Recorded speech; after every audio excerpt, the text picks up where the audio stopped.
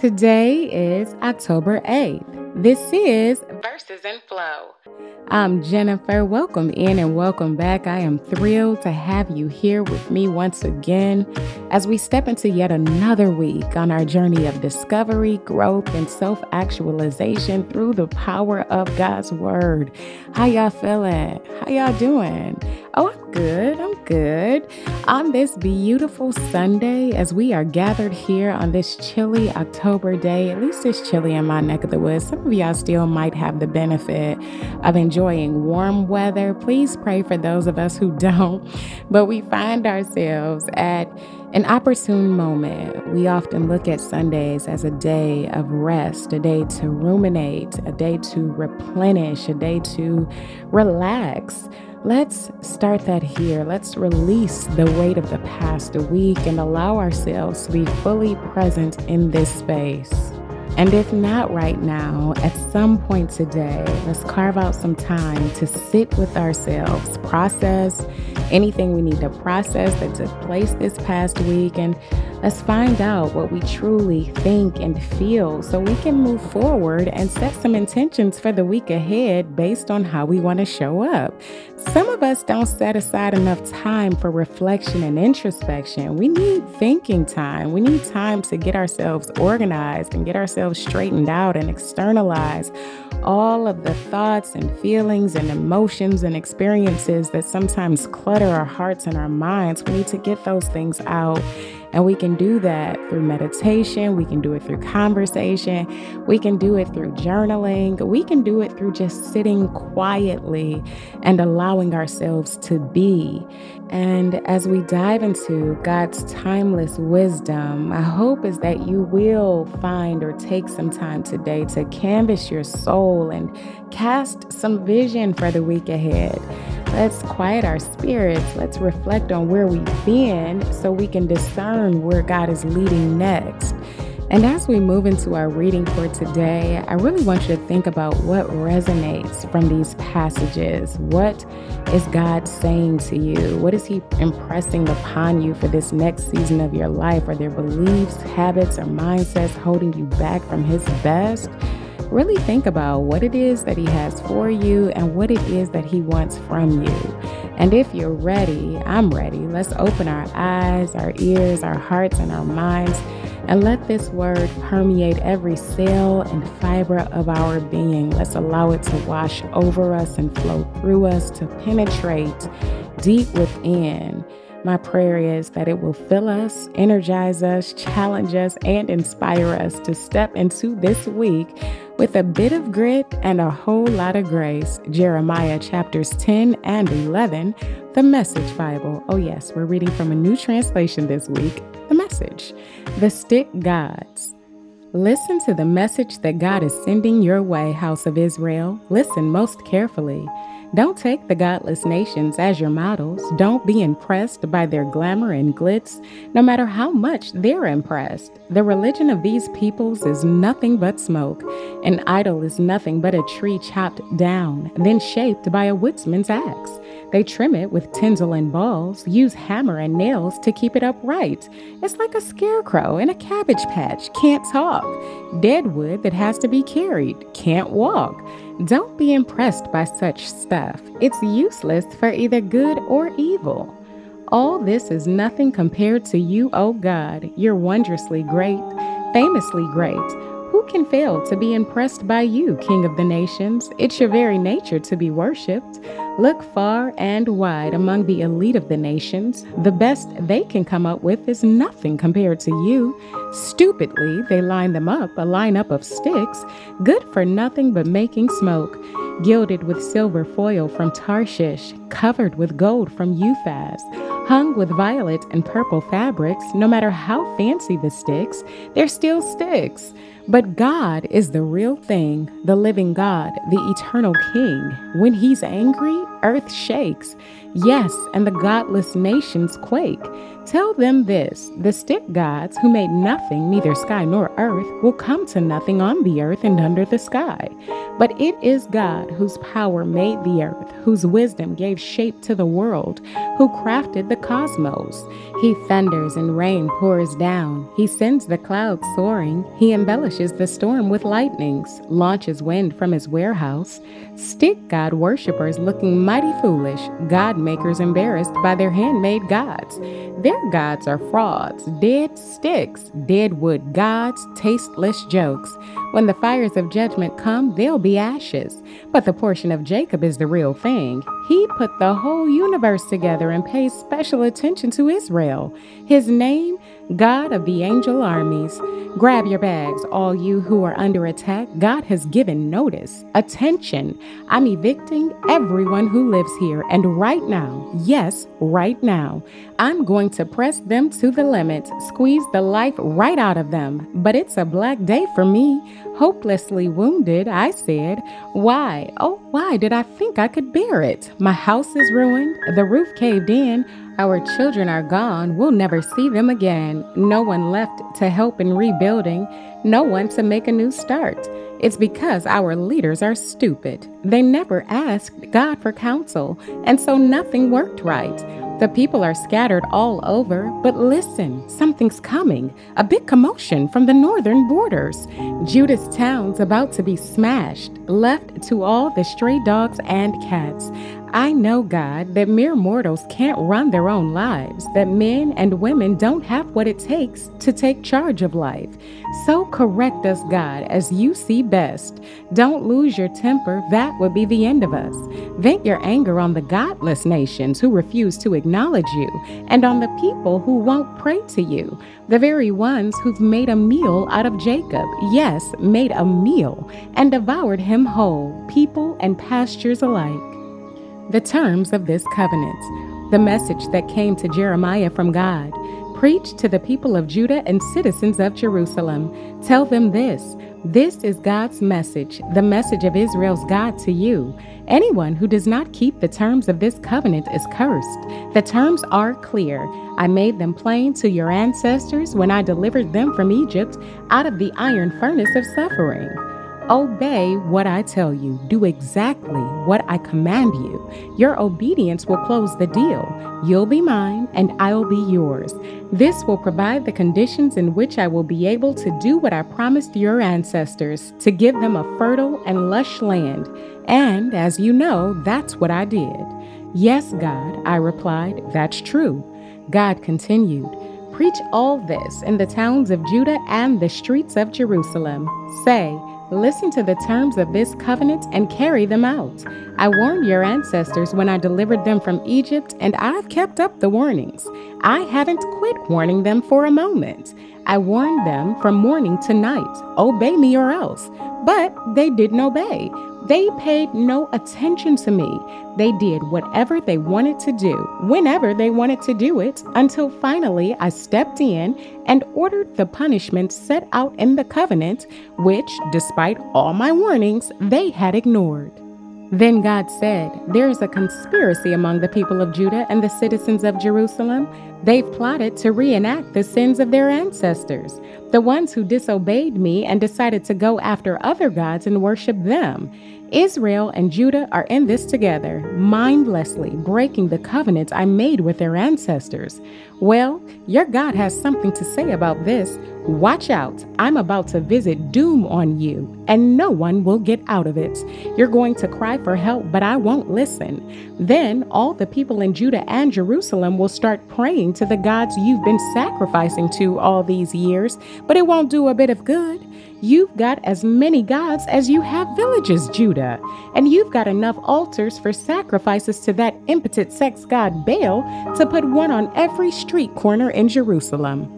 And as for you, Jeremiah, I don't want you praying for this people. Nothing, not a word of petition. Indeed, I'm not going to listen to a single syllable of their crisis prayers. Promises and pious programs. What business do the ones I love have figuring out how to get off the hook and right in the house of worship? Do you think making promises and devising pious programs will save you from doom? Do you think you can get out of this by becoming more religious? A mighty oak tree, majestic and glorious. That's how I once described you. But it will only take a clap of thunder and a bolt of lightning to leave you a shattered wreck. I, God of the angel armies, who planted you, yes, I have pronounced doom on you. Why? Because of the disastrous life you've lived, Israel and Judah alike, goading me to anger with your continuous worship and offerings to that sorry god Baal. God told me what was going on. That's how I knew. You, God, opened my eyes to their evil scheming. I had no idea what was going on, naive as a lamb being led to slaughter. I didn't know they had it in for me, didn't know of their behind-the-scenes plots. Let's get rid of the preacher. That will stop the sermons. Let's get rid of him for good. He won't be remembered for long. Then I said, God of the angel armies, you're a fair judge. You examine and cross-examine human actions and motives. I want to see these people shown up and put down. I'm an open book before you. Clear my name. That sent a signal to God, who spoke up. Here's what I'll do to the men of Anathoth who are trying to murder you. The men who say, don't preach to us in God's name or we'll kill you. Yes, it's the God of the angel army speaking. Indeed, I'll call them to account. Their young people will die in battle. Their children will die of starvation, and there will be no one left at all. None. I'm visiting the men of Anathoth with doomsday. Colossians chapter 3, verses 18 through chapter 4. Wives, understand and support your husbands by submitting to them in ways that honor the master. Husbands, go all out in love for your wives. Don't take advantage of them. Children, do what your parents tell you. This delights the master no end. Parents, don't come down too hard on your children or you'll crush their spirits. Servants, do what you're told by your earthly masters, and don't just do the minimum that will get you by.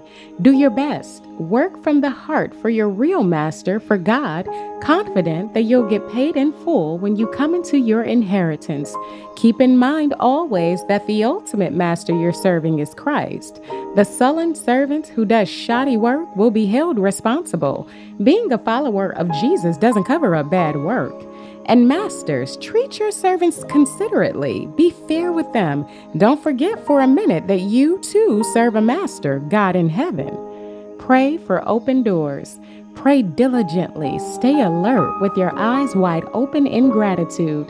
Don't forget to pray for us that God will open doors for telling the mystery of Christ, even while I'm locked up in this jail. Pray that every time I open my mouth, I'll be able to make Christ plain as day to them. Use your heads as you live and work among outsiders. Don't miss a trick. Make the most of every opportunity. Be gracious in your speech. The goal is to bring out the best in others in a conversation, not put them down, not cut them out. My good friend Tychicus will tell you all about me. He's a trusted minister and companion in the service of the Master. I've sent him to you so that you would know how things are with us and so he can encourage you in your faith. And I've sent Onesimus with him. Onesimus is one of you and has become such a trusted and dear brother. Together, they'll bring you up to date on everything that has been going on here. Aristarchus, who is in jail here with me, sends greetings. Also Mark, cousin of Barnabas, you received a letter regarding him. If he shows up, welcome him. And also Jesus, the one they call Justus. These are the only ones left from the old crowd who have stuck with me in working for God's kingdom. Don't think they haven't been a big help. Epaphras, who is one of you, says hello. What a trooper he has been. He's been tireless in his prayers for you, praying that you'll stand firm, mature, and confident in everything God wants you to do. I've watched him closely and can report on how hard he has worked for you and for those in Laodicea and Hierapolis. Luke, good friend and physician, and Demas both send greetings.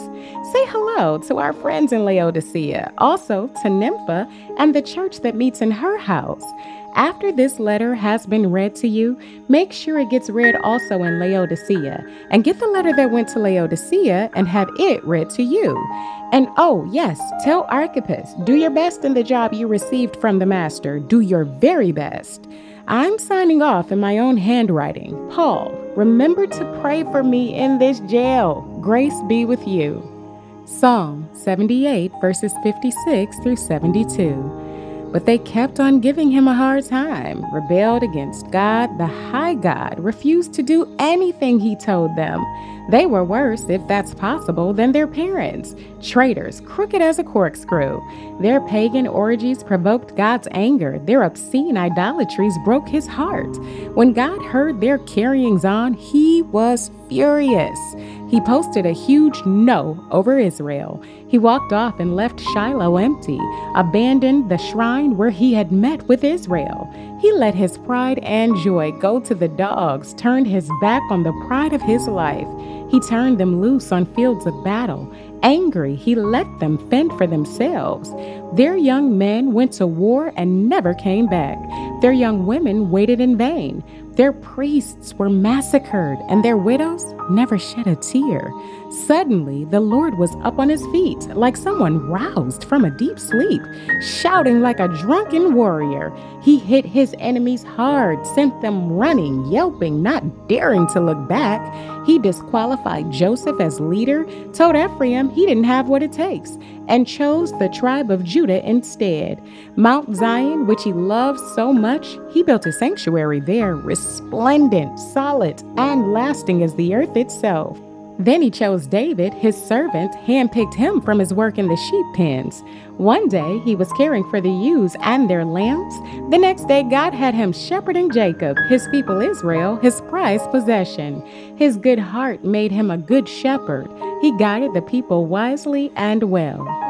Proverbs 24, verses 28 and 29.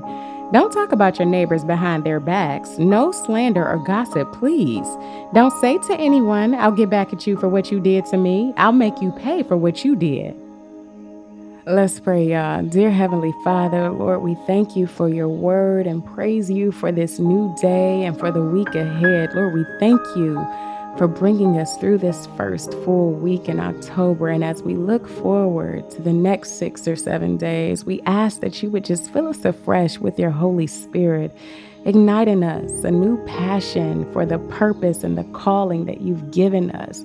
Help us to fix our eyes on you and keep them there. You are the author and perfecter of our faith. Increase our faith.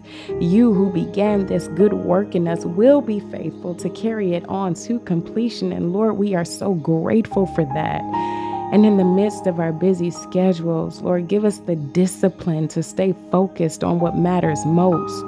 When we are discouraged or when we're feeling doubt, remind us of your unwavering love and your sufficiency for every challenge that we come against. Increase our trust in your perfect plan and in your timing, and give us your peace that surpasses all understanding when we're feeling anxious or stressed. Lord, we know that with you, nothing is impossible. Equip us with your armor of strength for every difficulty. Sharpen our discernment to know when we need to stand firm and when we need to take action. Lord, thank you that you never leave us alone and that your spirit guides our every step. Lord, we just ask that you would bless us with more joy and, Lord, more delight this week as we spend time in your word. Lord, we ask that you would give us a fresh vision for how you want us to use our skills and our gifts and our expertise and our experience for your glory. Show us creative ways to be a blessing to others and to let your light shine through us. Help us to steward each day and each opportunity with wisdom and gratitude. Lord, we look forward to all you have in store for us. Give us eyes to see your hand at work this week. Build our faith and our dependency on you.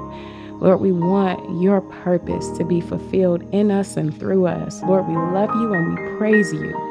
In the mighty and matchless name of Jesus, all the people of God said together, amen.